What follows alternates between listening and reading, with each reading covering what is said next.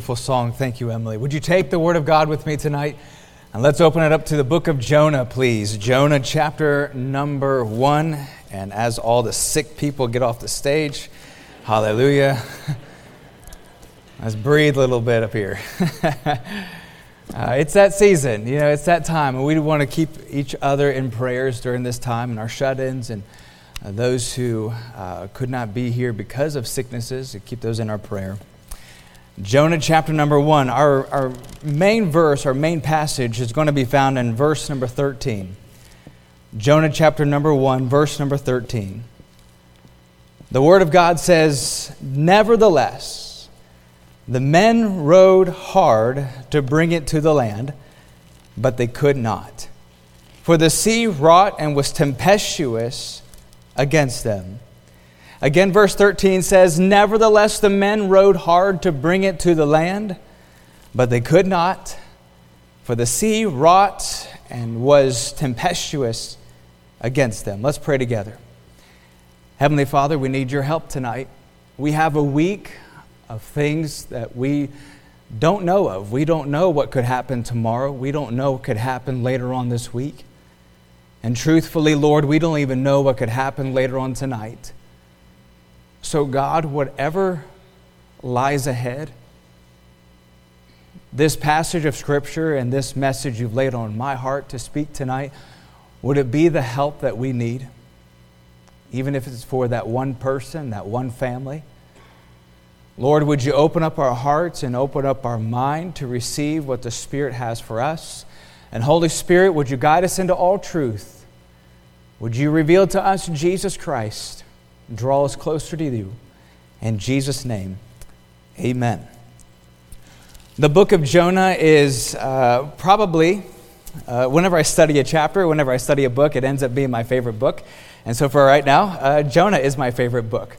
It's incredible to know that this is a true story. This is not an allegory. This is not some picture, just some mythical story. This was a true story. Jonah was a real individual. Nineveh was a real place, and he really did get swallowed by a whale. When you're in Sunday school as a child, if you've grown up in Sunday school as a child, you remember the flannel graphs. Maybe somebody still does. Does anybody still do flannel graphs here? Anybody? A couple people? Praise the Lord, you're going to heaven. So there's other people, when you use the flannel graphs, it's truth, I remember seeing the whale, and she would pull out the biggest little piece of cloth I've seen. And I remember my other Sunday school teacher was an artist, and he would draw it all out on the whiteboard. And it was amazing. I loved seeing the story of Jonah and the whale being swallowed by a whale. But for tonight, could we direct our focus to some other men that were on that same boat that night? When we go to verse number 1 of Jonah chapter 1, verse 1, the Bible says, "Now the word of the Lord came unto Jonah, the son of Amittai, saying, Arise, go to Nineveh, that great city, and cry against it, for their wickedness is come up before me. But Jonah rose up to flee unto Tarshish from the presence of the Lord, and went down to Joppa, and he found a ship going to Tarshish.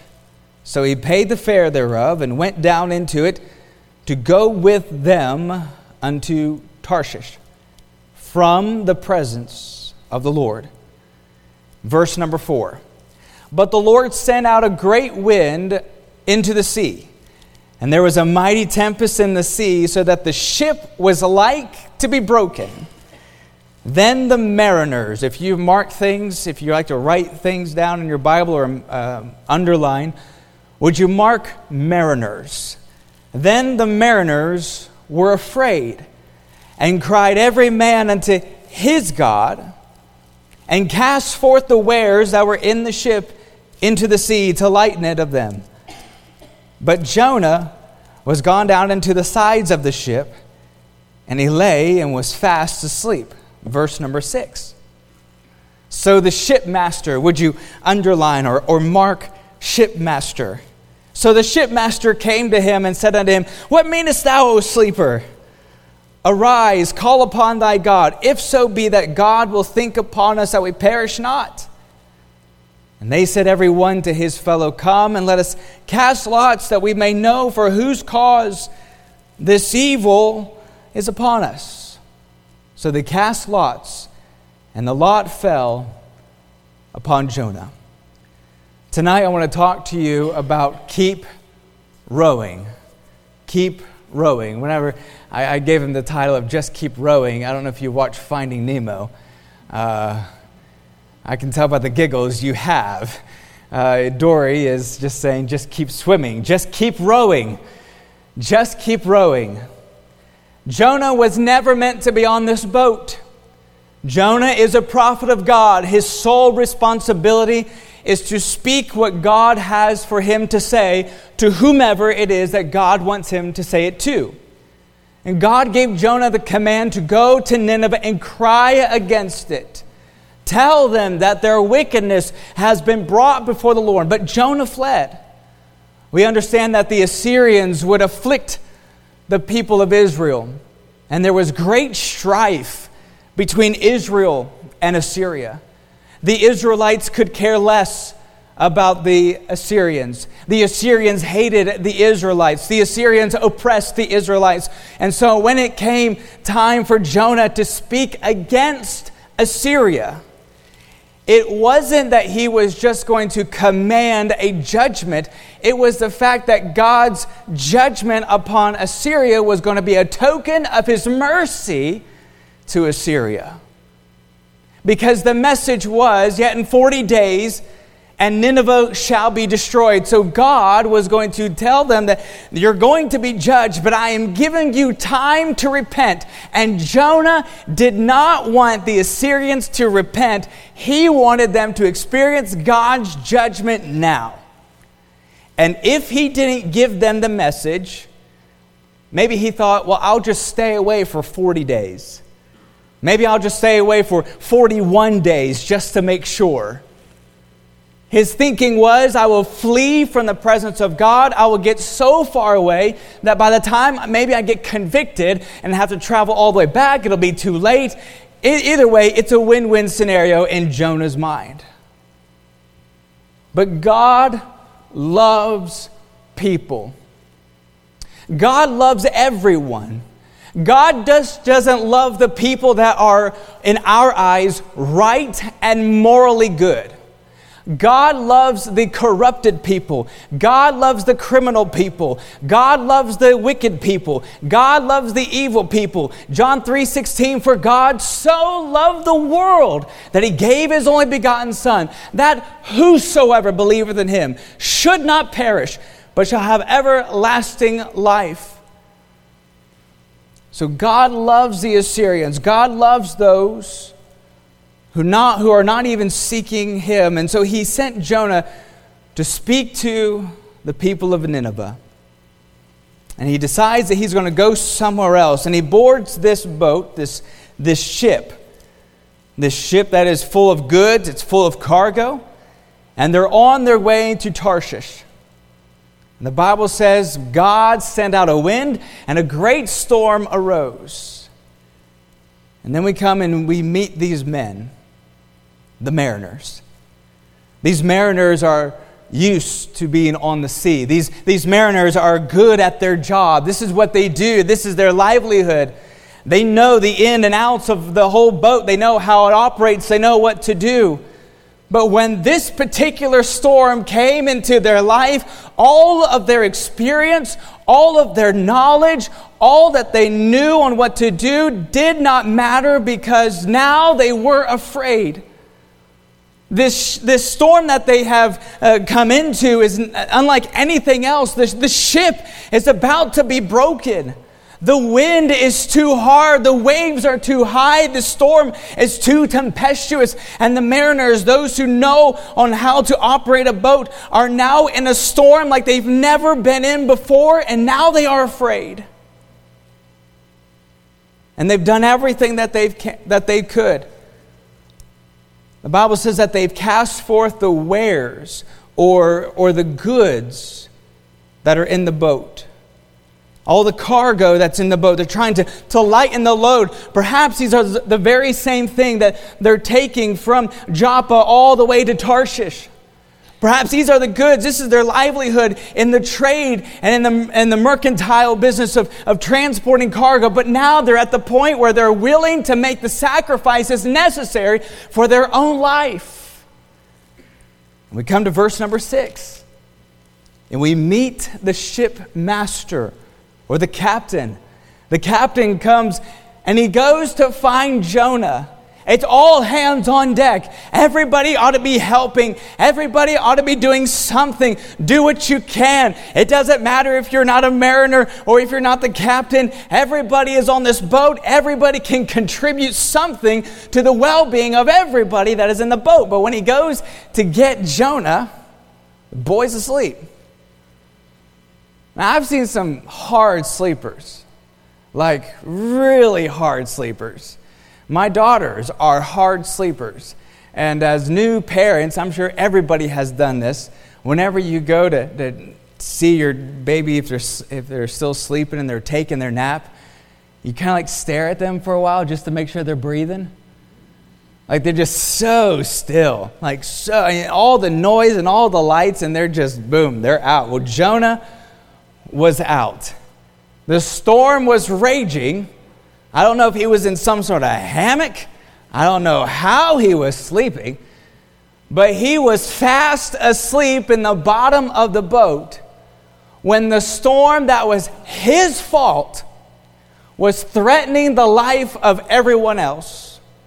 The storm that was caused by his disobedience, by his rebellion, by his rejection of God's command, that storm that was meant to get his attention was now threatening the life of everybody else on board.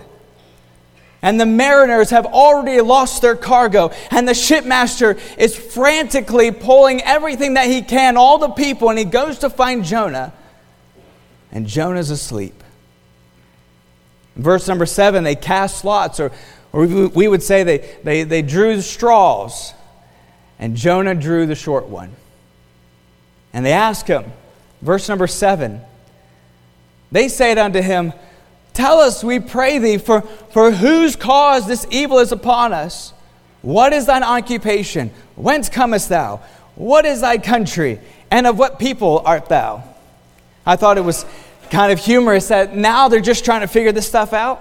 I don't know who y'all let into your house or who you let into your car. This may have been like a little Uber situation where as long as you got money, you can come on board. But now they're figuring out, all right, Jonah, where'd you come from? Why are you in trouble? What country are you from? What kind of God do you serve? What people group are you from? Verse number 9. He says, I'm a Hebrew. I fear the Lord, the God of heaven, which hath made the sea and the dry land. Then were the men exceedingly afraid, and said unto him, Why hast thou done this? For the men knew that he fled from the presence of the Lord, because he had told them. Then said they unto him, What shall we do unto thee, that the sea may be calm unto us? For the sea wrought and was tempestuous. Verse 12. And he said unto them, Take me up, cast me forth into the sea, so shall the sea be calm unto you, for I know that for my sake this great tempest is upon you. Nevertheless, the men rowed hard to bring it to land. What an incredible, stressful and intense moments that was on that ship. The wind is howling and the waves are high and rocking the boat, and perhaps parts of the boat are beginning to break off because the Bible says the boat is to be broken. It's going to be broken. And they come to find out that this guy Jonah, who's just paying them money to sleep in the bottom of the boat, he's ran away from the God who made the sea. He's running away from the God who has made the land. And they're asking themselves, and they're asking Jonah, what should we do to you?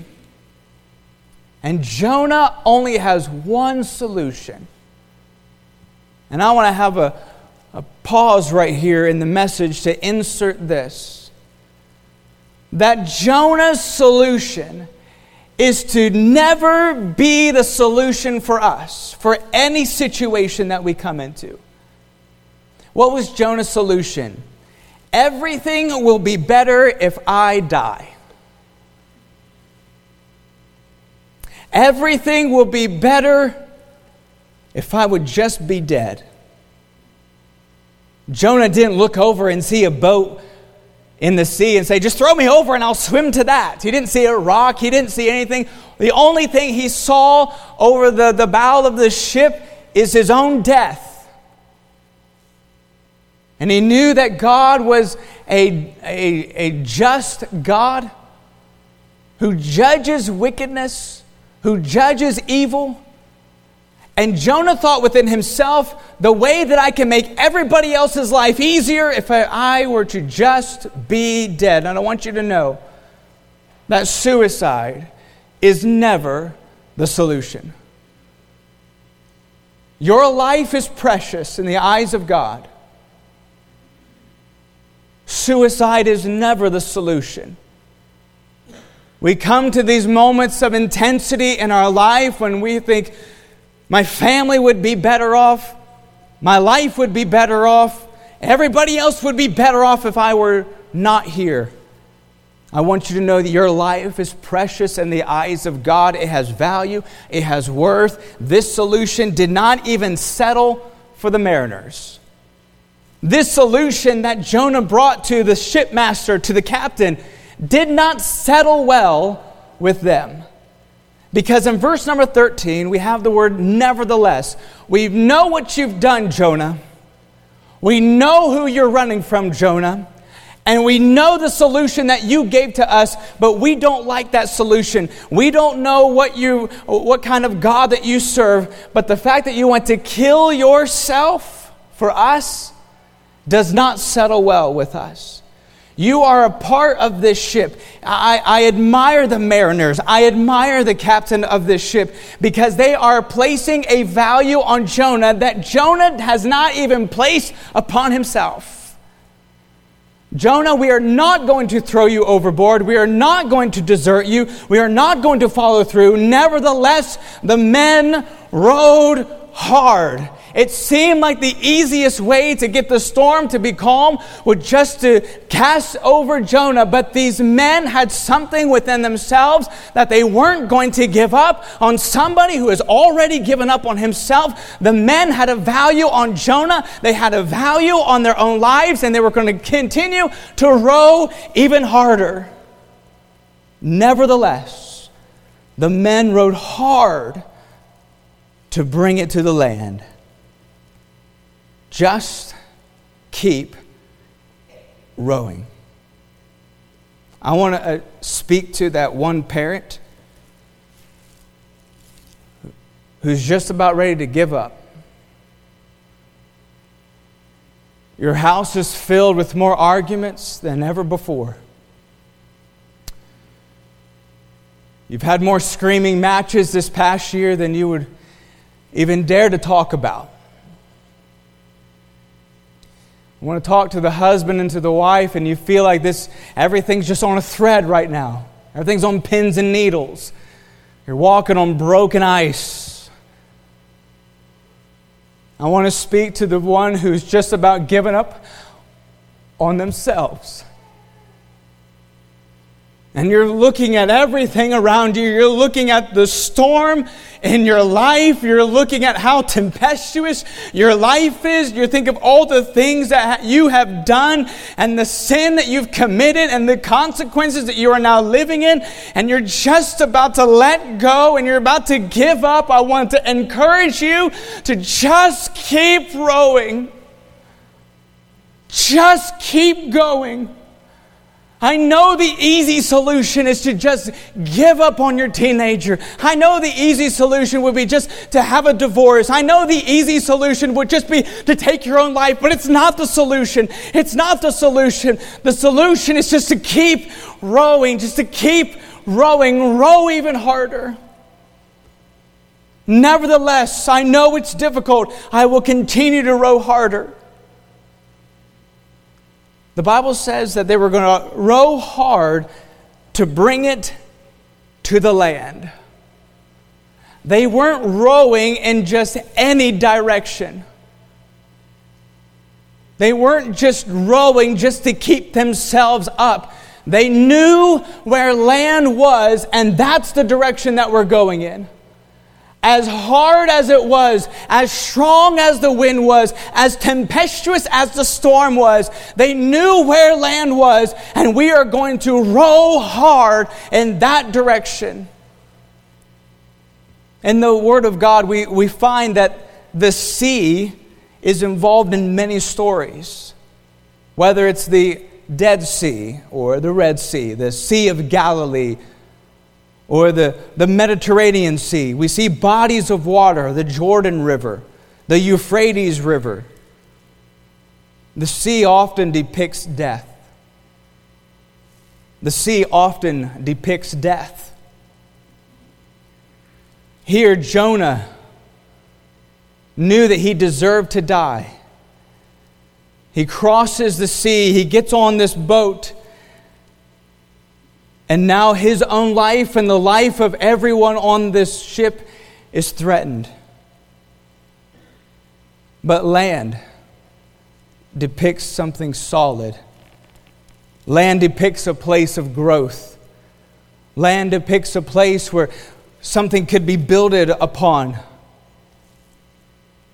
Land represents and pictures a place where a foundation can be laid. Just keep rowing. But we don't row in just any direction.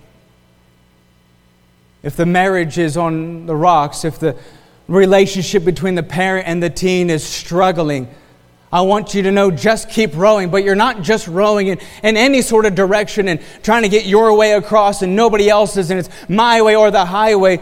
We go to the rock. If I were to row in any direction with my marriage, it's to the Word of God.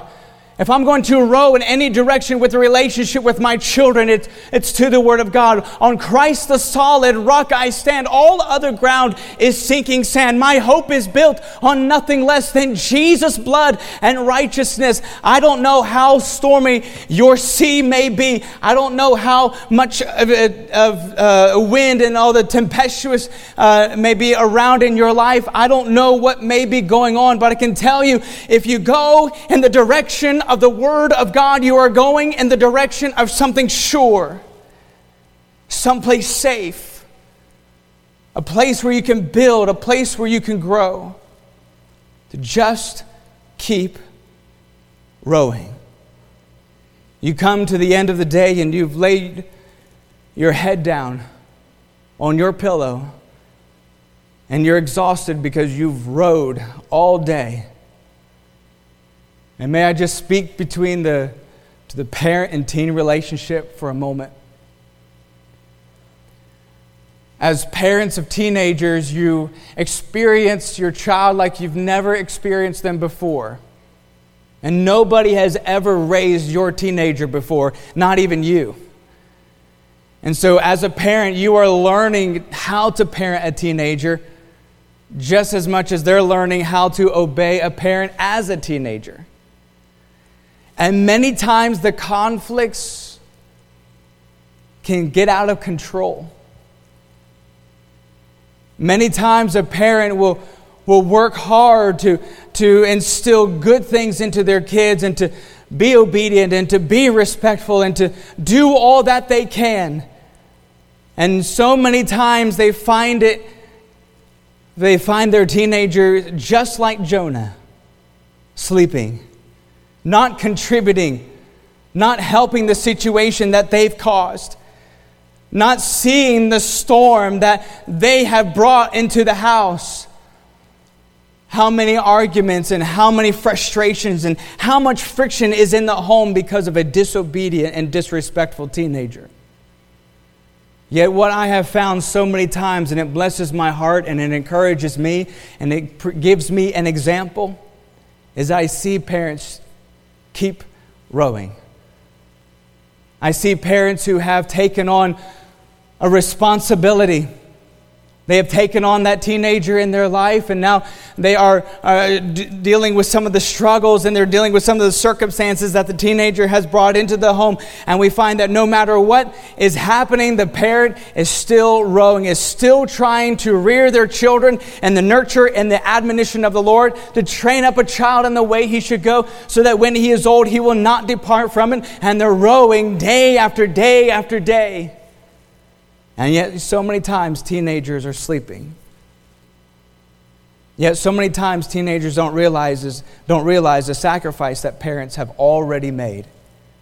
You see, by the time the captain already comes to Jonah, they've already been busy.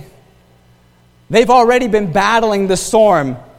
And not only have they already been battling the storm, but they have already been willing to make sacrifices for Jonah.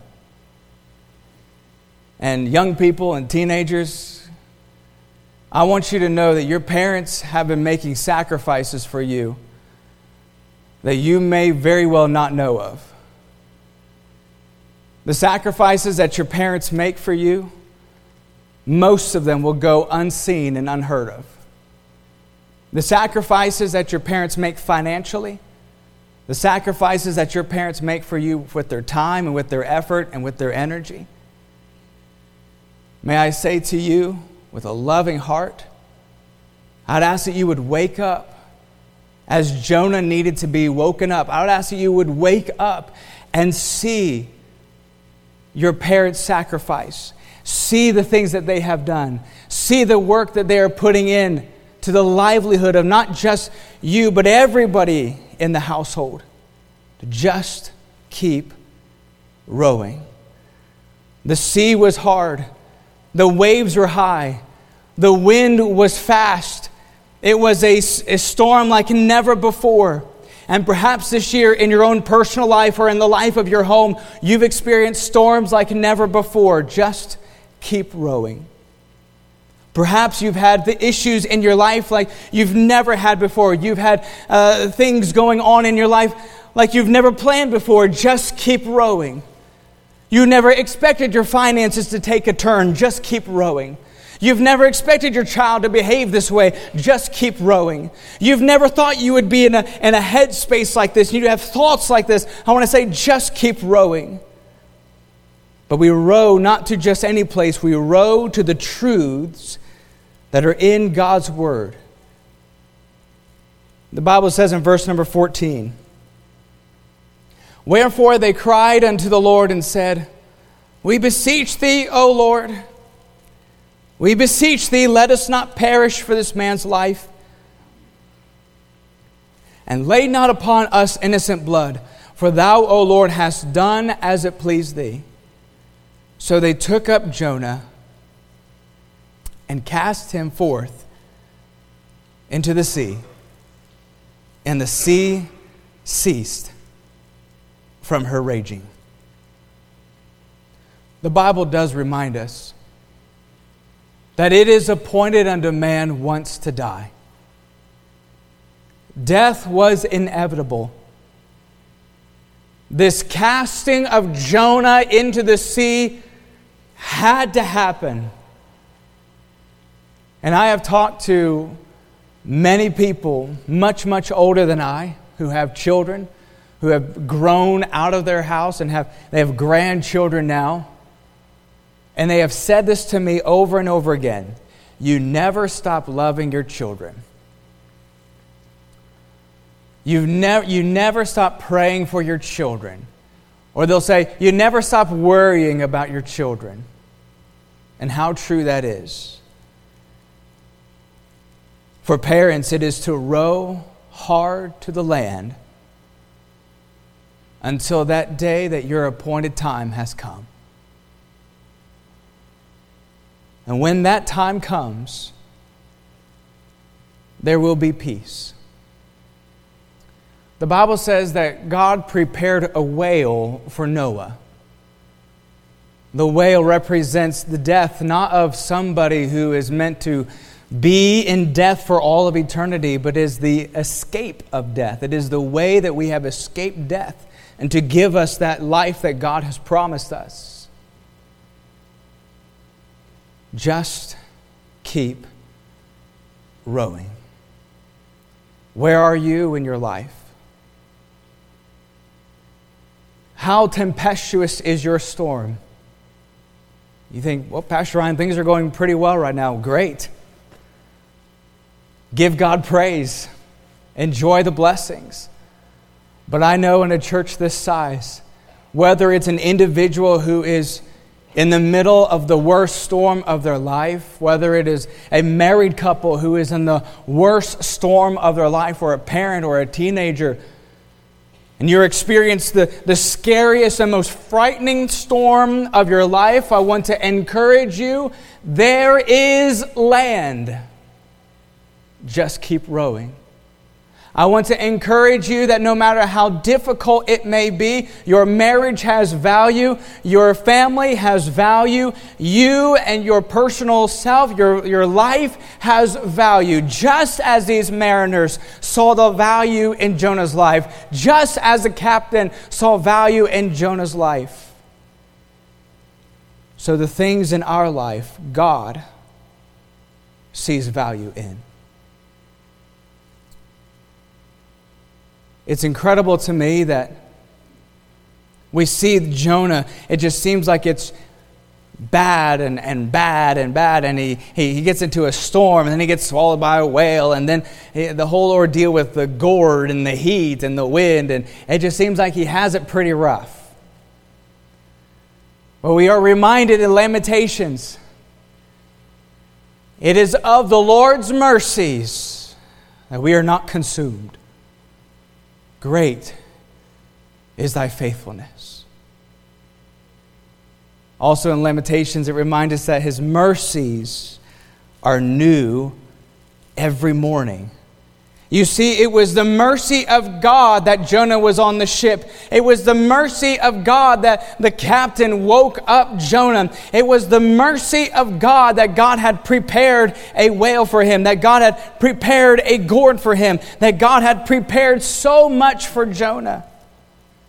And it was the mercy of God to have a shipmaster, a captain, see value in Jonah to keep rowing. What if during the rowing, when the mariners were rowing harder, what if Jonah saw that and something sparked in his life and said, you know what? I'm going to turn things around. I'm going to repent. What if that would have been the moment and they didn't have to be swallowed by a whale? Every step of the way, it is the mercy of God. Why? Because there was a value on who Jonah was. Your marriage has value. You have value. The relationship between a parent and a teen has value. Just keep rowing. Just keep rowing. The ministry that I'm in has value. No matter what statistics say. I don't even like looking at statistics. They frighten me. Statistics about premarital sex. Statistics about drugs, statistics about dropouts.